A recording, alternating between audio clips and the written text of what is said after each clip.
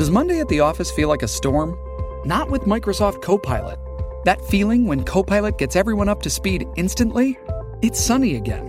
When Copilot simplifies complex data so your teams can act, that sun's shining on a beach.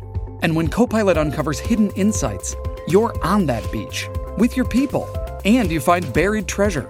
That's Microsoft Copilot. Learn more at Microsoft.com/AI for all.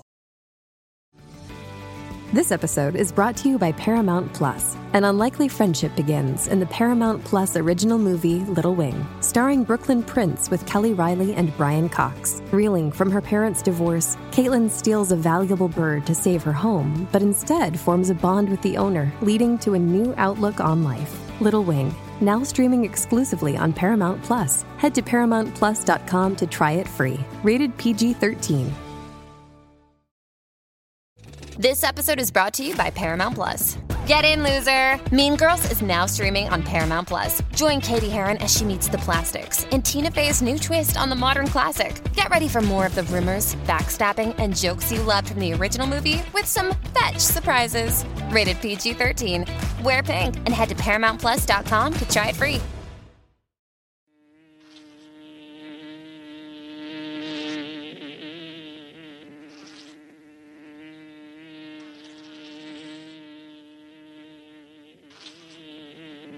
This is the Music Buzz Podcast.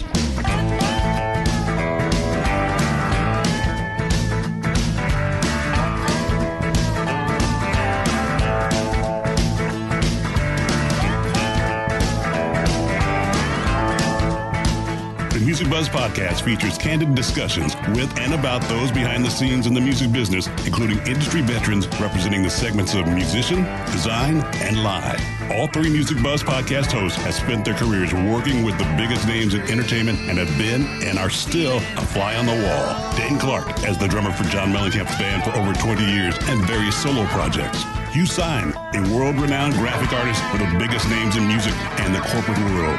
Andy Wilson, an award-winning marketing and public relations executive with over 20 years of combined multi-level entertainment industry experience in the music and sports business. Now let's buzz.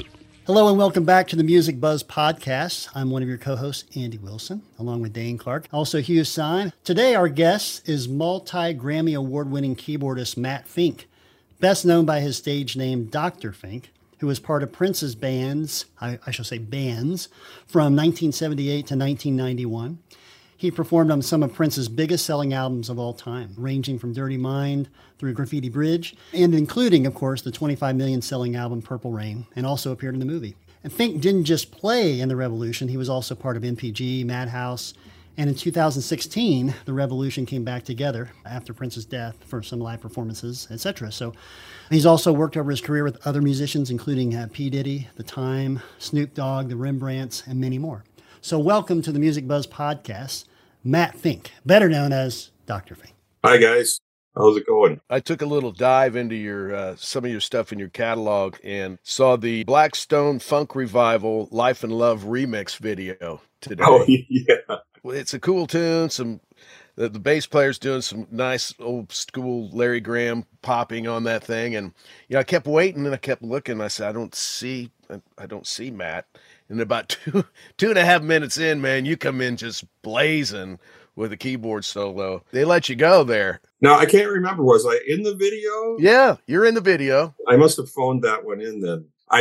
You should also check out, if you haven't yet, check out the Jelly Bean, the new video there too. I didn't see the video, but is it the song Renaissance? I'm in the video. They cut me into that one too. I had to go to a separate studio and phone that one in too. Okay. Well, that's a cool song. I dug the Carnival Barker voice in the verses. Yeah, both of those tracks were really fun and great retro funk. And Tony Providence is the drummer in the Funk Revival group, and he's a good friend of mine. I've worked with him over the years, I think, off and on, because he's in the Bay Area, but I get out there occasionally and work with him and some other people, do some live things. Probably 8 years now or longer, 10 years. It's going on 10, I think, since I started doing a few things with him. Dane cites that Life and Live piece, and that was the first one I listened to this morning. And I was impressed with your restraint, your kind of clean chop, how you can restrain yourself until you step into the solo. You support the song, you serve the song until, of course, you have a spotlight on you. And then your technique was brilliant. I mean, it's really good. Oh, well, thank you very much. I appreciate that. I'm getting older now. I think I hope I've learned a few things over the years. We all learn when not to play, I think, is, Yes, exactly. What not to do is more important than what to do sometimes. So yeah, especially in the funk music realm, it's all about, finding the right spaces and the right part. Sure. The other one I saw, Giving It Up, Drew Chin. There's that breakdown in that, and a fantastic, it's like, again, you're featured for quite a little piece of that song. Very cool, man. Again, super lightning chops and very tasteful, very cool sounds. And it kind of reminded me of, you kind of have a sound with your keyboards that's not just your technique, but the actual tones and whatever patches you're using or combinations of, thereof, which, of course, you've been doing for decades now. So, kudos, man. Really nice stuff. When the 80s did hit and the PPG came out, the Fairlight came out, and the Oberheim 8 voice came out, and all the Kurzweil stuff. Which toys drew you in? Which one did you gravitate towards? Well, every year that I was with Prince, I always introduced the latest technology to him. I was kind of like the guy that did that in the band. Sometimes as the keyboardist, along with Lisa. Lisa also was, did that as well at times. But I did it quite often, and would always go to Prince at the beginning of like the year, even if we were rehearsing or working on a new album or a tour. I would go out and find the latest tech and bring it into rehearsal, and I'd just play and show it to him and say, "What do you think of this? I kind of like this. Do you think we should get one?" And then he'd either give it a thumbs up or a thumbs down, Did you find those keyboards? I know that sounds. Great example is Phil Collins' "In the Air Tonight." Just that soft legato Prophet 5. Yeah, he stole sound for every musician thereafter. You couldn't use that sound. Right, exactly. Did those technologies drive? I think so. I just know that early on, Prince, when he signed to Warner Brothers, they gave him a budget actually for equipment, and he went out and just bought the latest keyboard stuff that was happening back then. And when I auditioned for the group, I walked into this audition, and there were also all these great keyboards in there that I couldn't afford yet, and it was just amazing. And I brought my Mini Moog and my clavinet and my Fender Rhodes and some other thing. I can't remember what it was. Maybe it's a string synthesizer of some kind that I had back then. Lena. Yeah, well, I had a thing called a Freeman. Oh, yeah. Remember that thing? Okay, so I walked into to that, and then he had two Oberheim 4-voice SEM module synths from, like 78 when those came out, or 77. And nice and fat. He had an ARP Pro Soloist, which he used on the song Soft and Wet as the solo sound on there. And so it was really interesting because I'd never played. And he had a Polymoog too. I forgot about that. So the Polymoog was used on a few things, or quite a few things, on the first album and the second album. Once I was in the group, of course, which was after the first album had been completed by him and all by him, that's when I started to say, hey, let's get the new OBX that's coming out for Oberheim. So every year I'd say, let's get the XA now. Okay, let's get the OB8. Let's get some of these other Oberheims too to try out. And transition from that stage where you say you couldn't afford the gear, that must have been complete black and white heaven for you. Oh yeah, total. I walked in there and just said, "Wow, he's got the latest tech here." So I'm in. Please hire me. Please hire me. Yeah, right. That's awesome. Yeah. Tell us real quick, if you would, just how you got the gig with Prince back in the day.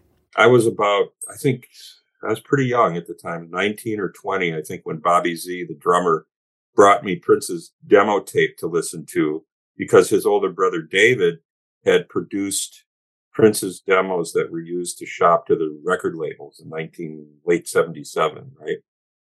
And so I knew Bobby because we lived in the same community, and he was a couple years ahead of me, but we went to the same high school. So when he was a senior, I was in 10th grade, but we knew each other through music. And one evening he came out to hear a band I was in at that time, just a club band playing covers. And he brought me out to his car and said, "Hey, I want you to hear this demo tape from this young artist." And I go, "Okay." So he played it for me, and I said, "This is fantastic. What's the name of the band?" And he said, "It's not a band."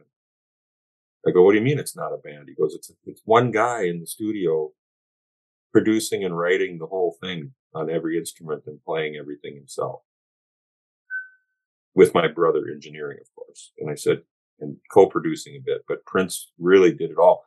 And I said, "You've got to be kidding. How old is he?" And he goes, "He's your age." So at the time, I'm a few months older than Prince, but I think he was 19 at the time when he did that. And so I was so impressed that I just said, "Look, you obviously wanted me to hear this for a reason. Are you thinking of putting a band together around this guy? And you know him?" And he goes, "Yeah, I'm working for his manager as an assistant and helping Prince get around and showing him the ropes a bit in the industry." And Bobby was quite young at the time too. He was like 22, 23 probably, but knew more about the ins and outs of the music business a little more than Prince and myself. So from there, fast forward to fall of 78. So he got his record deal. He had most of the band members in place and was still auditioning keyboardists at that time. I had heard about the auditions taking place kind of through the grapevine. And also I'd call Bobby occasionally and say, "Hey, how can I get an audition?" He says, "Well, we'll see. Prince had a few people in mind right now that are ahead of you, unfortunately." So that happened. So I had to kind of wait my turn. Finally, he still hadn't found someone he wanted. And then I got the opportunity about October of 78 to audition for the band. And after that, that was it. I mean, he went with me, but I did have to wait a good 3 weeks before he came to a final decision. So I was. How was the audition, and what was it like to be, and generally speaking, in his airspace? I mean, clearly, having listened to what he accomplished by himself at 19, was it intimidating or was it inspiring when you got in the room with him? I'd say both, because here was like the only artist in Minneapolis at that time that had a major label deal, let alone someone like a Stevie Wonder type of person to do it all in the studio. And he's so young and talented, such a prodigy, really. And so, yeah, it was intimidating, I'm just a keyboard player. I never learned much guitar. I'm pretty great. I've learned to be a great drum programmer over the years, but, and I even played drums a little bit live for fun, just to dabble in it. But, for him, he was so fluent on all those instruments equally, in my opinion, that it was really amazing. So he was like a cross between Stevie and Todd Rundgren and other people I looked up to, at that time. So, yeah, it was really, really fun. And so I just said to him, I said, "Look, there's this one song, your single, it's called Soft and Wet, which I really like, but I can't hear the clavinet part. It's mixed in too well. I'm having trouble picking it out, and I have to play it for the audition. So could you show me the part? Actually show me, play it for me a few times, and then I'll see if I can get it, see if I'm close to what I've learned from what I've heard or not, So he did that. He agreed to that. And then within, 5-10 minutes of watching him, I played the part for him. And I think that's what impressed him to hire me, because, You say keyboard player, and so much of that is textural and supportive and percussive, contrapuntal, which is you all. But But then I also stumbled into the whole area, assuming this is all you as well, but Music of Vampires, that project? Yes, yes. The piano solo in Midnight Seduction is wonderful. And also your reserve and your kind of Eric Satie vibe in Trance Romance is beautiful. That's, as a piece, it's just beautiful. But I make the distinction what people often think of in terms of keyboard player. I mean, you have keyboards a la Tony Banks, but then when he steps up, oh, he really can play, because so often keyboards are supportive and texture. But yeah, kudos to your man. Well, thank you very much. So one thing we were talking, or Hugh and I were talking earlier today about something, I guess I should share with you too. So, we talked about Hugh's work on album covers. He's also a keyboard player, piano player. He actually is the guy that's playing at the beginning of Rush's 2112 album on the Overture. That's Hugh. So when he's talking about all this stuff, apparently he's convinced us he does know what the hell he's talking about. So just so you know. But anyway, so we were talking this morning and I was saying, By the way, I'm a huge Rush fan, just so you know. Oh, cool. Okay. Nice. Oh, yeah, absolutely. Speaking of walking into a band, I happened to be in a band on the same label as Rush, which is how I was introduced to the band. But it was also how I joined a band when I couldn't afford equipment. I walked into the room with a CP70, a double manual Mellotron. Oh, cool. Fender Rhodes. It was a great day for me because I'd already been a huge King Crimson, Moody Blues, Beatles fan. So having these toys. You and me both. So in our conversation this morning, I was saying, 2112, when it came out, I think in 76, I think, that was kind of, in a way, kind of ushered in this different era of rock, right? It was so guitar heavy and then came, In Through the Outdoor with Led Zeppelin and all this stuff. And then in the 80s, I was listening back to all those Prince songs from that time frame, which I've heard 1,000 times.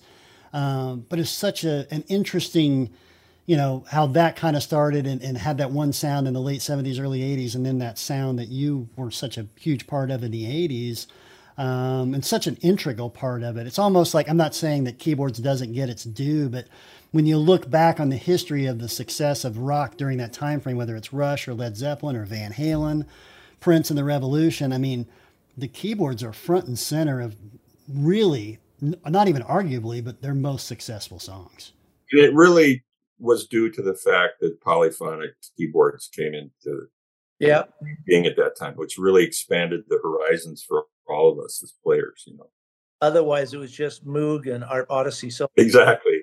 It's also fair to say, though, that during the 60s, with the Moody Blues and their use of it's almost text. It was much more textural, except for people like George Martin, who would step up and do a great piano solo in the middle of Lovely Rita or something like that. So, keyboards have always been kind of an underpinning. John Paul Jones is another example of someone who... He was at the forefront of that stuff, too. Yeah, for sure. All big influences on me growing up, of course, I read you studied piano at 7. You started at age 7? Yeah, roughly 7-ish, 6, 7, right in there. And started with all the simple melodies that they teach you as a kid, and then moved on to some classical training. And then by the time I was 14, I had a jazz instructor at that. Oh, great. Yeah.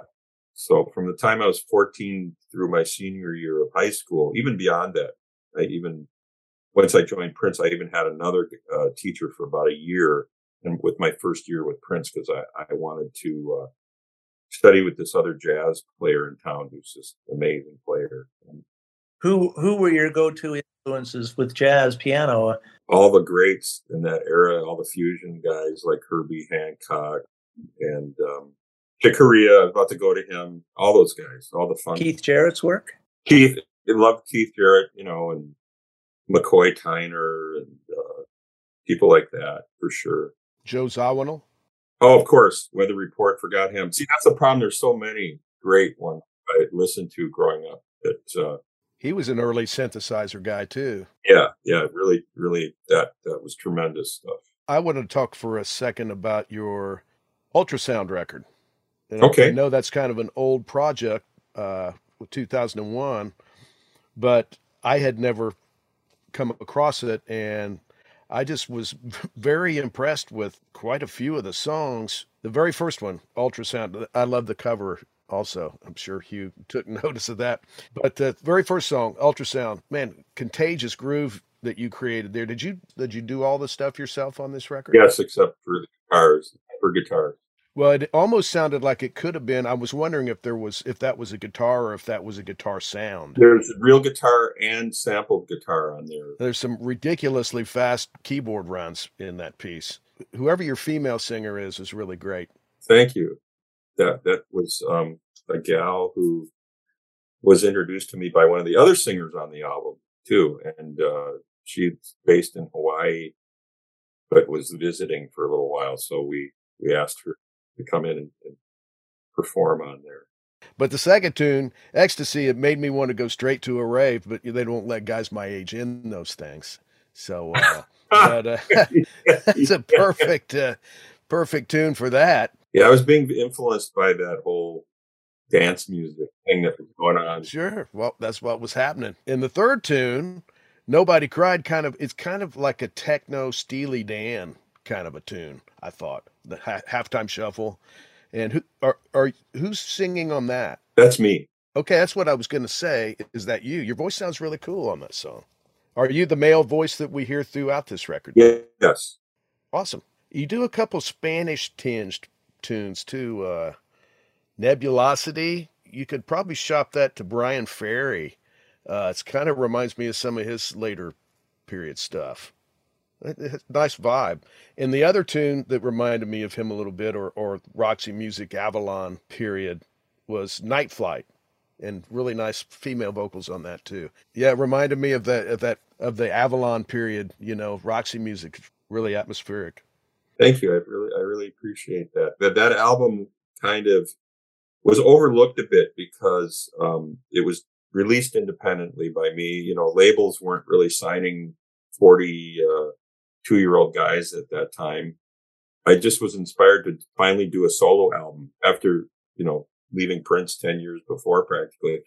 But the thing is it came out on September 10th, and then Prince was actually helping to promote it a bit on his website. He did like the record. And there were other artists like Sheila E. and Mark Brown and a whole bunch of other Prince alumni that were releasing albums that year, including myself. So he had them all on one page. Like there must have been 7 or 8 of them, I swear. Yeah, it was amazing. And then 9/11 happened, and people were just kind of discovering the record that day on his website. Oh man, it was the next day. And then the conversation shifted to 9/11, and then things went kind of funny. I did continue to promote it though for a while after that, and it did okay. But it's hard without a major label or a marketing company in those days to get the word out enough. Ergo, I thought of doing another follow-up album, but I never got around to it in all these years. I just decided to be a co-writer and producer of other projects. Well, it's a cool project, man. You should consider doing another one. Yeah, I am. You ever done a project where you, like Steve Winwood and early Prince, where he just sat in a room and did it all? Have you ever done a project where you want to dig in and do everything yourself, all the drum programming? I've done things like that for other people producing their projects, where I do the drum programming and the keyboard work. I've done a number of those over the years. But that record, that solo album was just all me and a guitar player, 2 guitar player friends of mine here in Minneapolis. 3. I'm sorry. There were 3 different guitarists on that, on different, Jimmy Behringer, Bobby Schnitzer, and Dave Barry. And all 3 of those players toured nationally or internationally with various well-known artists over the years. There's another song on there that I hadn't heard you do anything like, that had barrel house piano on it. I'm Gone. Oh, I'm Gone. Yeah. That's got some barrel house chops there. Yeah. Blues rocky barrel house. Yeah. Yeah, definitely. Who influenced you in that world of Two-Fisted Barrel House, Dr. John, Leon? Yeah, those guys, Leon Russell and Dr. Yeah, no question, those guys. Even Elton John a bit. Of course, I used to listen to Oscar Peterson, the jazz stride player, and Art Tatum and guys like that. I never quite mastered that style playing. It's completely random trivia, but that double mellotron was actually a mellotron that Geddy from Rush had bought from Oscar's son, and Geddy and Rush weren't particularly interested in having mellotron, even though I played it on the flip side of 2112 for the song Tears. I actually had the opportunity to use a Chamberlain in 76. There was this group I joined while I was in my senior year of high school that was traveling around the Midwest. They were called Zachariah, just mainly cover band, doing all the hits of that time. What the guitar player owned a Chamberlain. Yeah, man. So we used to do Kashmir by Zeppelin, and I would use that to do the strings. A little more stable than the mellotron, if I remember. Yeah, but if it was in your vehicle, in the band van, travel van, and it was dead of winter, forget about it. You got to bring that slowly up to room temperature, and it won't play. Dangerous condensation too. But go ahead. The leads were off my mellotron at all times, and the guy that was doing my keyboard tech work, he soldered a 10-turn screwdriver to the capstan control, because even without the dead of winter starting your evening, just the lights on stage, just the temperature going up, the instrument kept getting sharper and sharper. So you're always... yeah. I noticed the Prince of the Revolution live record that came out relatively recently. Is there a lot of that material that was recorded back in those days? Not just on that tour for, at that time, but was there a lot of that live stuff that's kind of in the vault that we all hear about? Yeah. From each tour that I did with him, there is probably a decent live recording, video wise, with several camera shots and stuff. Did you ever see the Love Sexy tour video that they did, satellite feed, that's been out over the years? I feel like maybe I saw bits and pieces of that a long, long time ago.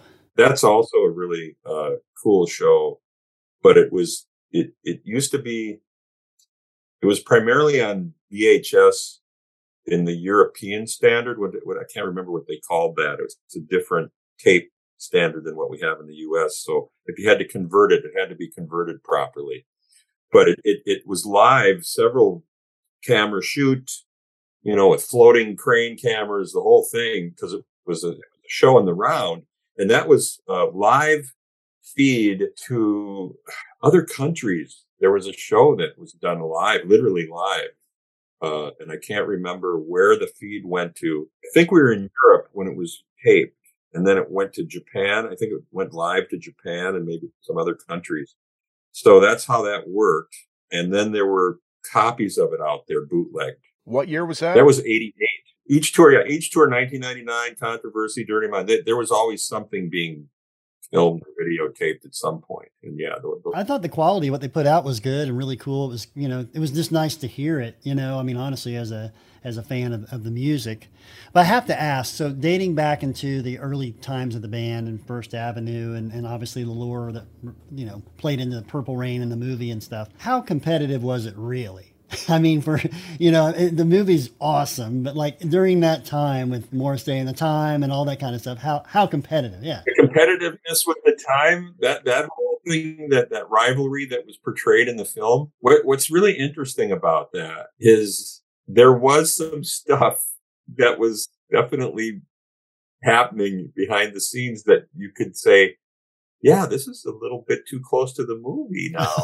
No. Oh, really? Okay, really? I don't know about that, but yeah, there was one moment on the, and this was the 1999 tour though. This was pre-movie actually. Maybe that's why it kind of went there, but there was a literal food fight that ensued backstage the second to the last show of the 1999 tour. And then the food fight continued backstage for the next evening, which was the finale show of that tour. And by that evening, things got to the level of almost too serious. A serious food fight. Instead of fun, it became a war. It turned more into a war than being fun. I love that. That's great. So what started as a vegetable or a banana or some fruit being thrown at somebody from a stairwell in these dressing rooms the first night I think it was Morris Day and Jesse Johnson were messing with us. I don't know what it was. I think they started it. Of course they started it. Of course you're going to say That's that. right. or if it was Bobby who threw something at them. Anyway, they were taunting us about something. And I personally was neutral through the whole food fight, by the way. So y'all, no, I really was. I did not want to participate in there. I was forced. It was kind of like you can't help but be forced into it, though. Right. At some point, at one point, you're trying to avoid it, and then they get you. They go after you, and you're done. And then it's on. Then it's on. Let's go. Yeah, and it's on. So anyway, there's nothing worse than being forced into a food fight. All I know is it got pretty drastic, and then the second night, I mean, the time we're dressed up in garbage bag costumes and shower caps, and they were ready. They had dozens of eggs brought in. Oh no! Prince had management bring pallets of banana cream and cream pies in. Nice. Oh, nice. Things were being thrown during the show and after the show. I mean, I can't even go into detail. There was another issue where Jesse said some naughty things to Prince, and Prince said, "Okay, you want to be like that? Here you go." And he had his bodyguard handcuff him to a coat rack in the locker room of an arena. Nice. Yeah, for a while, just to punish him for talking, S.H. Adam. Yeah, you can say that. Yeah. Okay. Yeah, you can say it on here, man. Talking, yeah. So, yeah, that was an interesting moment. It's legendary. I don't know if you ever heard that story. It's been related in interviews by other band members and in books. And I missed that. I appreciate it. I'm glad to hear it, though. It's a legendary food fight. And then at the end of the night, there was this band that was opening for us on part of that tour, Roger and Zapp, which I'm sure you've heard of, right? He was a talk box guy, Moog Talk Box. He was famous for his talk box stuff. I said goodbye to him as he was leaving, and his entourage. I said, "Hey, it was really nice to have you out on tour with us, and you're fantastic." And he looked at me like this and went, "Grown men, grown men." Just like that. Just like, couldn't believe it. Say thank you. He just said grown men behaving like little kids, throwing eggs, throwing cream pies. He didn't want to have any part of the food fight. Probably regrets saying that now. Back in those days, I mean, obviously, it's like when I talk to my kids about that era of the '80s of Madonna and Michael Jackson and Prince, I'm like, we were all watching and listening to the same things. And so when Purple Rain was being made, and then came the movie, and then came everything else, I mean, did you guys feel like it had to be just a ridiculous roller coaster of an experience. Can you take us back just to the kind of that whole ride? As Prince's management used to say, "We're about to put you guys in a bubble. You're going to be in a bubble now." Okay, what does he mean by that? So, yeah. So then when you're on tour like that, or even 1999, I'd say by 1999, things were getting to be in the bubble where you have a fake name at the hotel. So fans can't find you and knock on your door and figure out where you're staying. What was your fake name? Harold Lloyd, the silent movie actor. That's a good one. I don't use that anymore. So if any fans out there come to see The Revolution, that's not my name anymore. I'd go with something like Phil DeGrave or something like that. Yeah. Okay. Just in case. Anything works. It's all good. But things just get to be more travel wise. It's nicer travel. You get better accommodations when those things happen, and the success. Because in the early years with Prince, we were all there at the ground floor.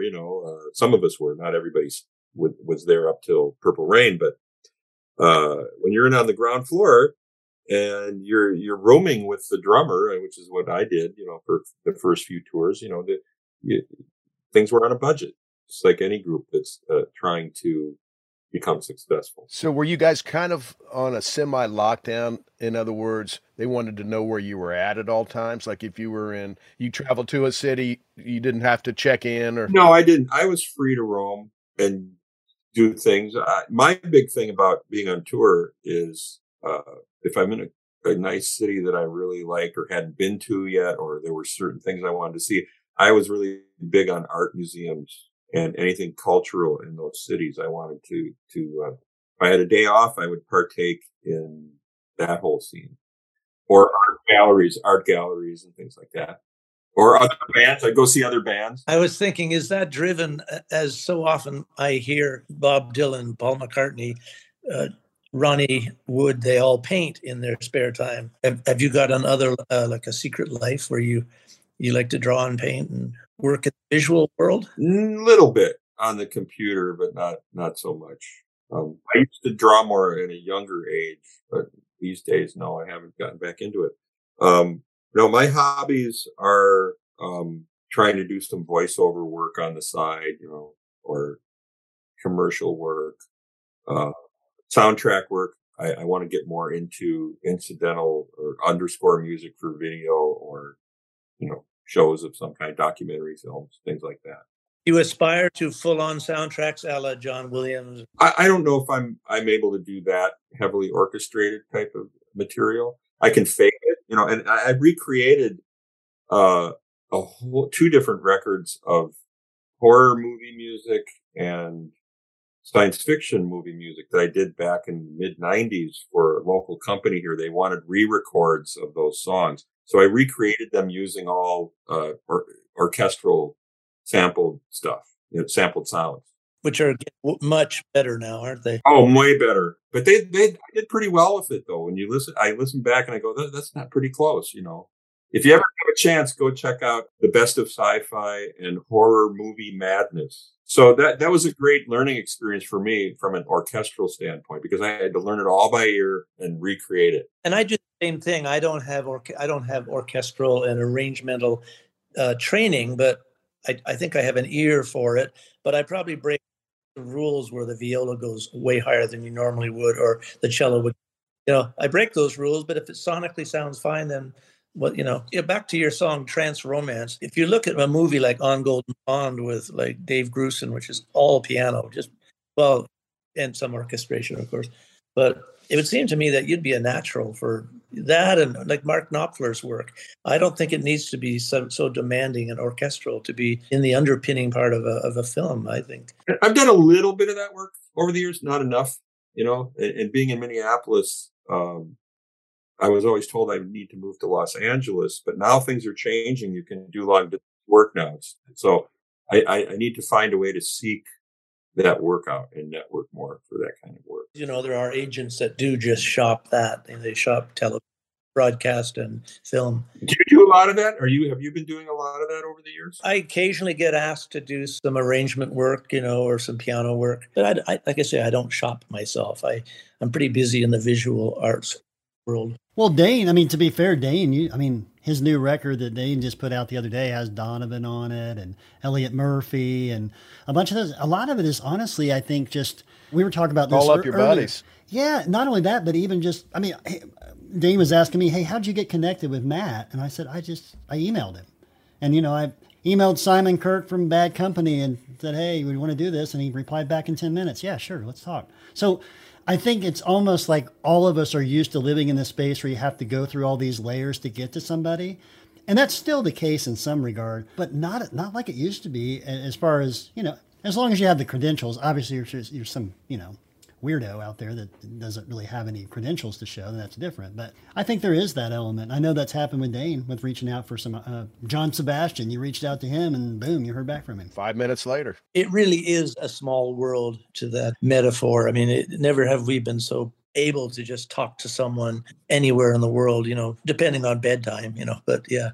And yeah, with your credentials, man. Well, maybe I need to get an agent now. I don't know. Or at least some kind of, I wouldn't be able to advise, but I do know there are entities, and there are even some labels, some divisions within labels that do nothing but shop the music to TV shows. And, look at all the people that Grey's Anatomy broke, Well, just as an aside, for the last 6.5 years, since January of 2016, I worked for a local tech-based company.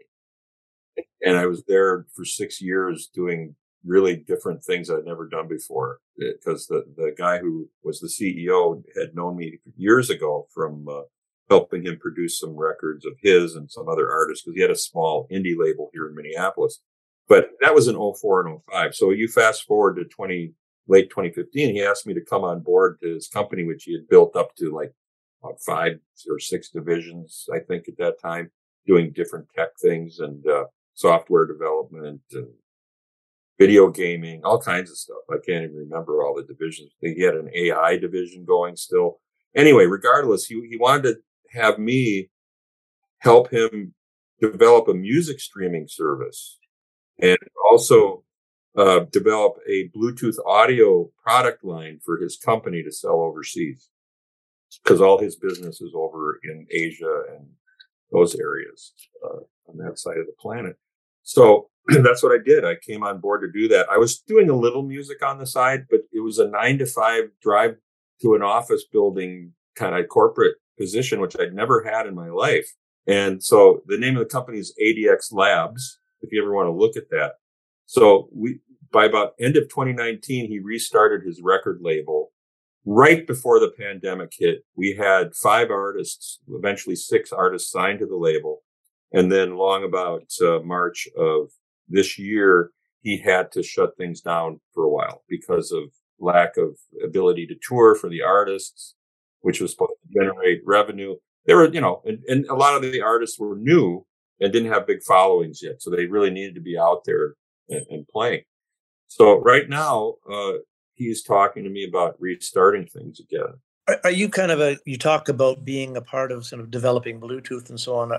Do you go under the hood and you're quite technical, or are you conceptual? No, it's conceptual and knowing that, listening to the audio side of it to make sure it's working properly and sounding great, and design. There was a little bit of design work too with people. But as far as the music streaming service was concerned, they wanted to buy an existing streaming service. And when I looked at it under the hood, I said, this isn't going to give you what you're trying to do conceptually, and it's overpriced. So you need to build one from the ground up, which they did. And it's still there. It's still the software for it. It was called MyMyMusic.com, or MyMyMusic was the app. And it was strictly for independent hip hop artists at that time, which I disagreed with. I said, I think you should be open to all genres. They said, well, eventually we'll do that. The people that on the team that were kind of like above my pay grade, they said, we really wanted to stick with this genre because it's the biggest genre right now. And I said, yeah, but when you look at everything, okay, so it's 50% market share. Well, why don't you take the other 50% and put it on there too? But they said, we're not ready to. And I said, fine. That was an experiment. It's still available to come back out again, or, remarket that idea. But the concept was to let artists be on there and then have their fans tip them and pay them directly, that kind of stuff if they wanted to purchase. Did you have to go over to Asia or to the companies over there to liaise with them? I personally did not. And the majority of the A&R side was in New York and running the label. And I was relegated to sync licensing only at that time to try to find placements for our artists' songs in television and movies and video games and things like that. And we had some moderate success with that. And the 2 years I was doing it, it wasn't that long of a time. So, and I'm still doing it independently, but if he restarts the company here, which it looks like it will happen, then I'll be doing a similar job, but I think I'll be more in an A&R position. This is all while you're writing and recording your new album. Yeah, exactly. So you can well imagine during the last 6.5 years, up until March of this year, I was really heavily embroiled with that company, and doing a little bit of live playing. Prior to the pandemic, the Revolution was out playing all over the place in 2017, 18, and 19. Are there further plans for the Revolution at this point, or who knows? Yes, just not at this time. Wendy and Lisa, of course, who are in Los Angeles, grew up there. They're highly successful soundtrack artists, and they're currently working on 2 TV shows out there. They work pretty regularly, although they took a hiatus from that work when they were touring with the Revolution. You're clearly a Beatle fan. That is your project, right? The one that has the Ed Sullivan intro to... Oh, the Hooked on Beatles project for KTEL? Yeah. I was hired to do that project, yeah. Is that you singing? I'm doing background harmonies on some of those songs, depends on the song, but that is not me singing. That is a gentleman by the name of Tim Guerin, a local, also fellow Prince fanatic. I brought him in because he had a voice that unfortunately he passed on, but a rest in peace, good friend of mine.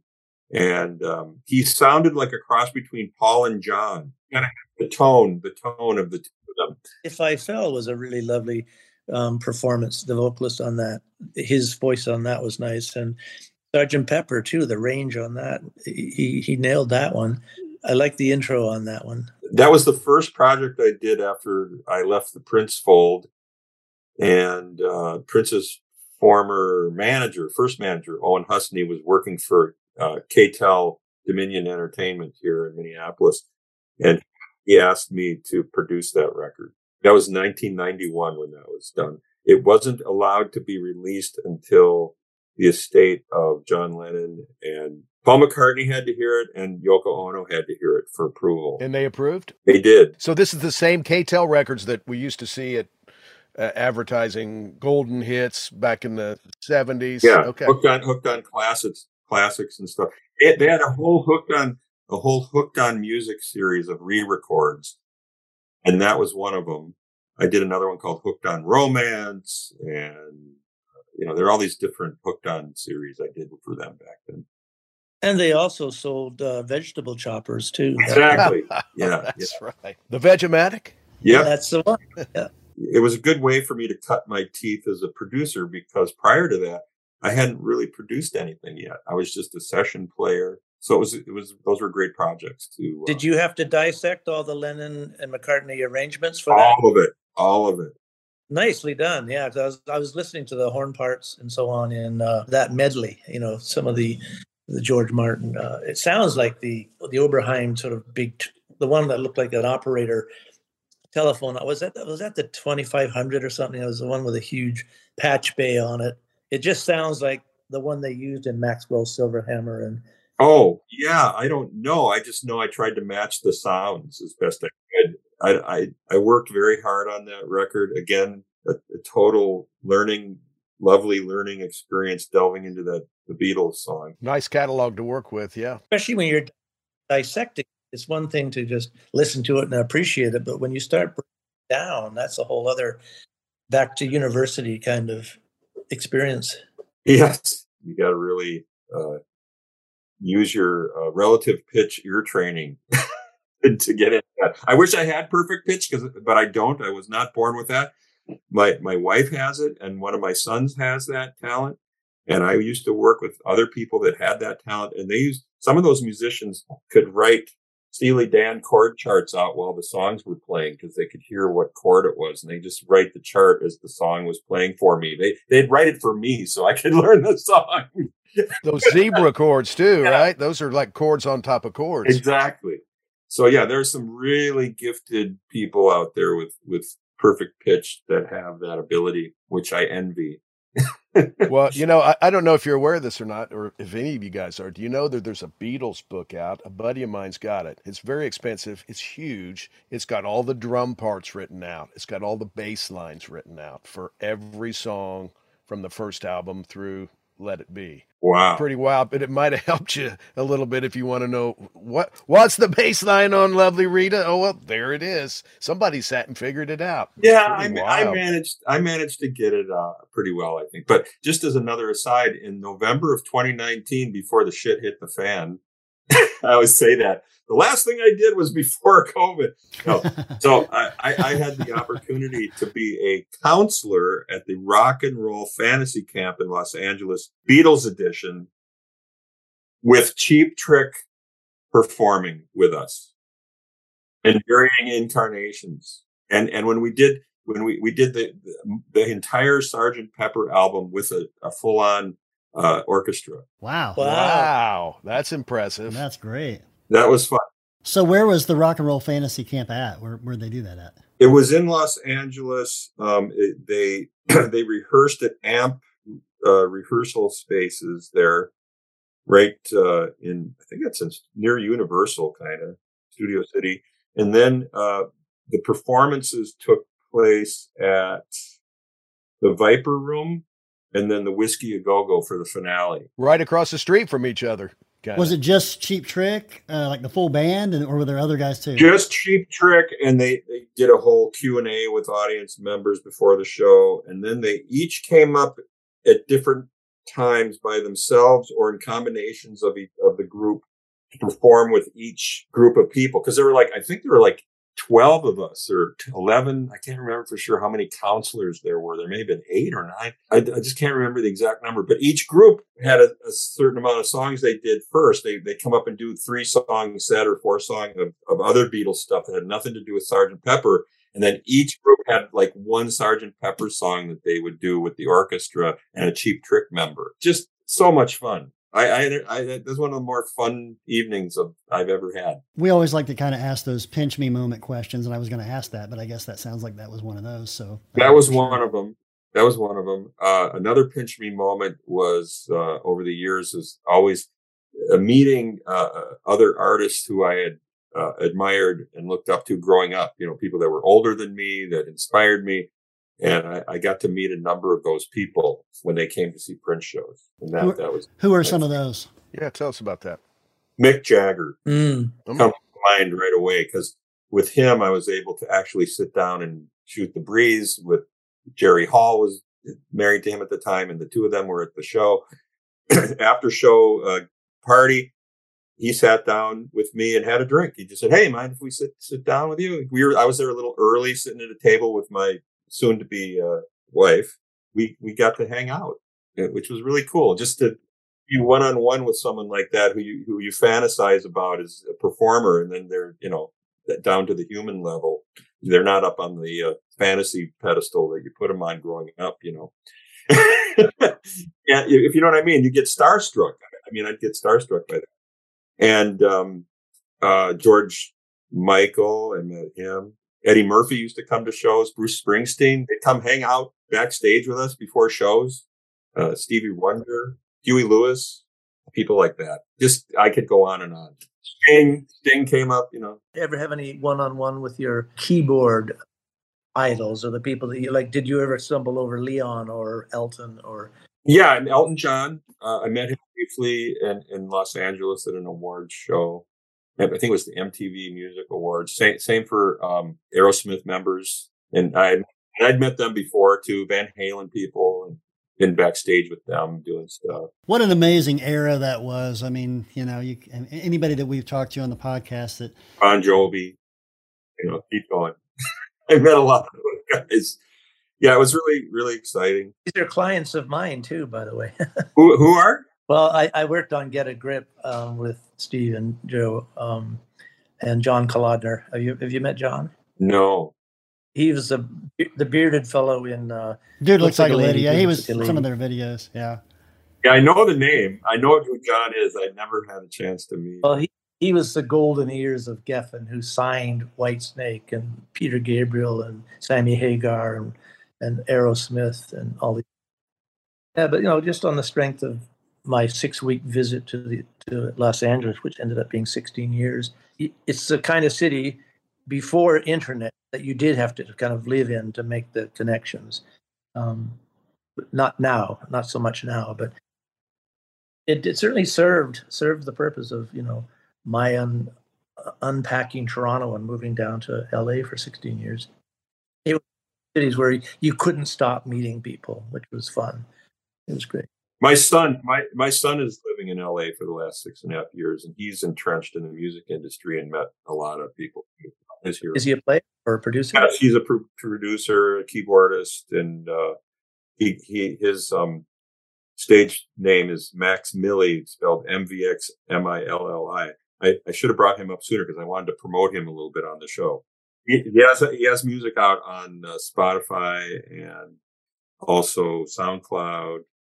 Probably iTunes. And then he also is in a video that he collaborated on the song with a new EDM artist, fairly new, a couple years out now, a guy named Darko, spelled DVRKO.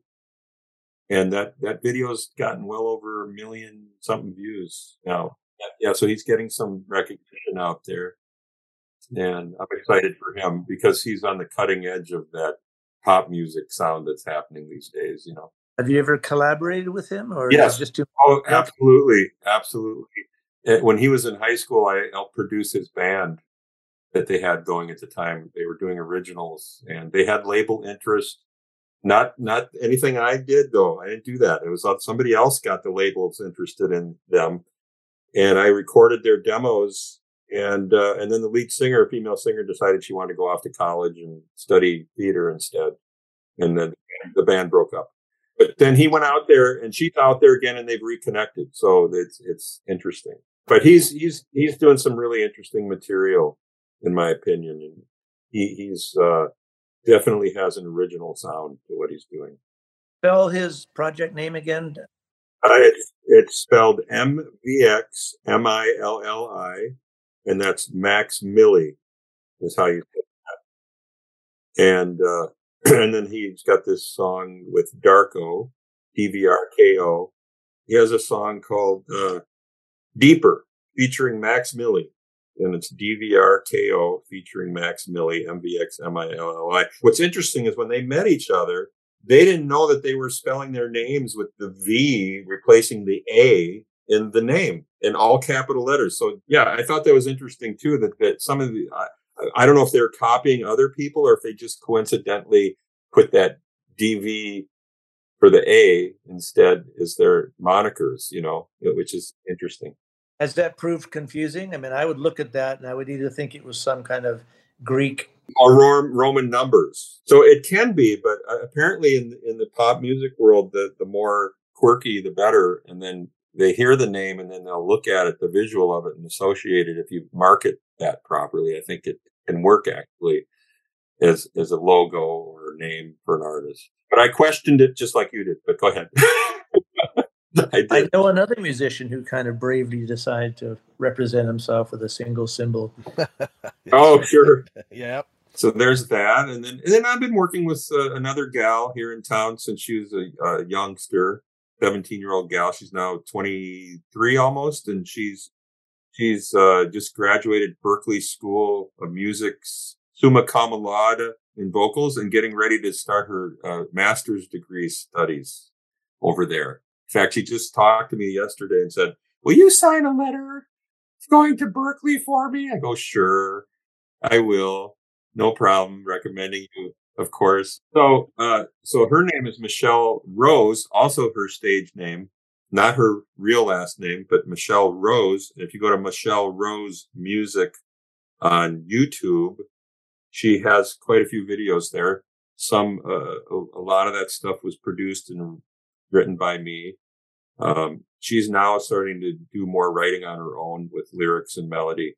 And then she's got 2 Halloween songs that were just released right now with videos attached to them. One called Love Potion and one called Midnight Moon, I think. She co-wrote with my son. I sent her to my son. I said, work on these songs with him.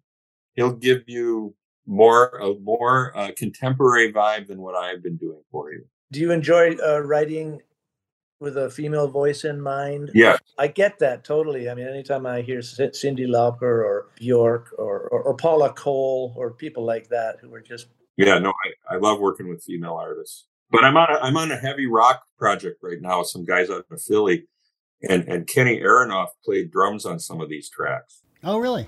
We know Kenny, of course. Yep. Yeah, I knew you would. So Kenny's on some of that, and this is some dudes that are based in Philly, and it's more rock and roll.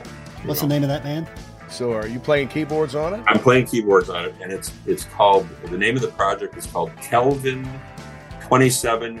Nothing's been released, and it's a total sci-fi game. So is for contribution, like when you say rock and roll, that could be rockabilly, that could be full on like 80s. It's got heavy sounding guitars on it, and lots of grinding Hammond and synthesizers.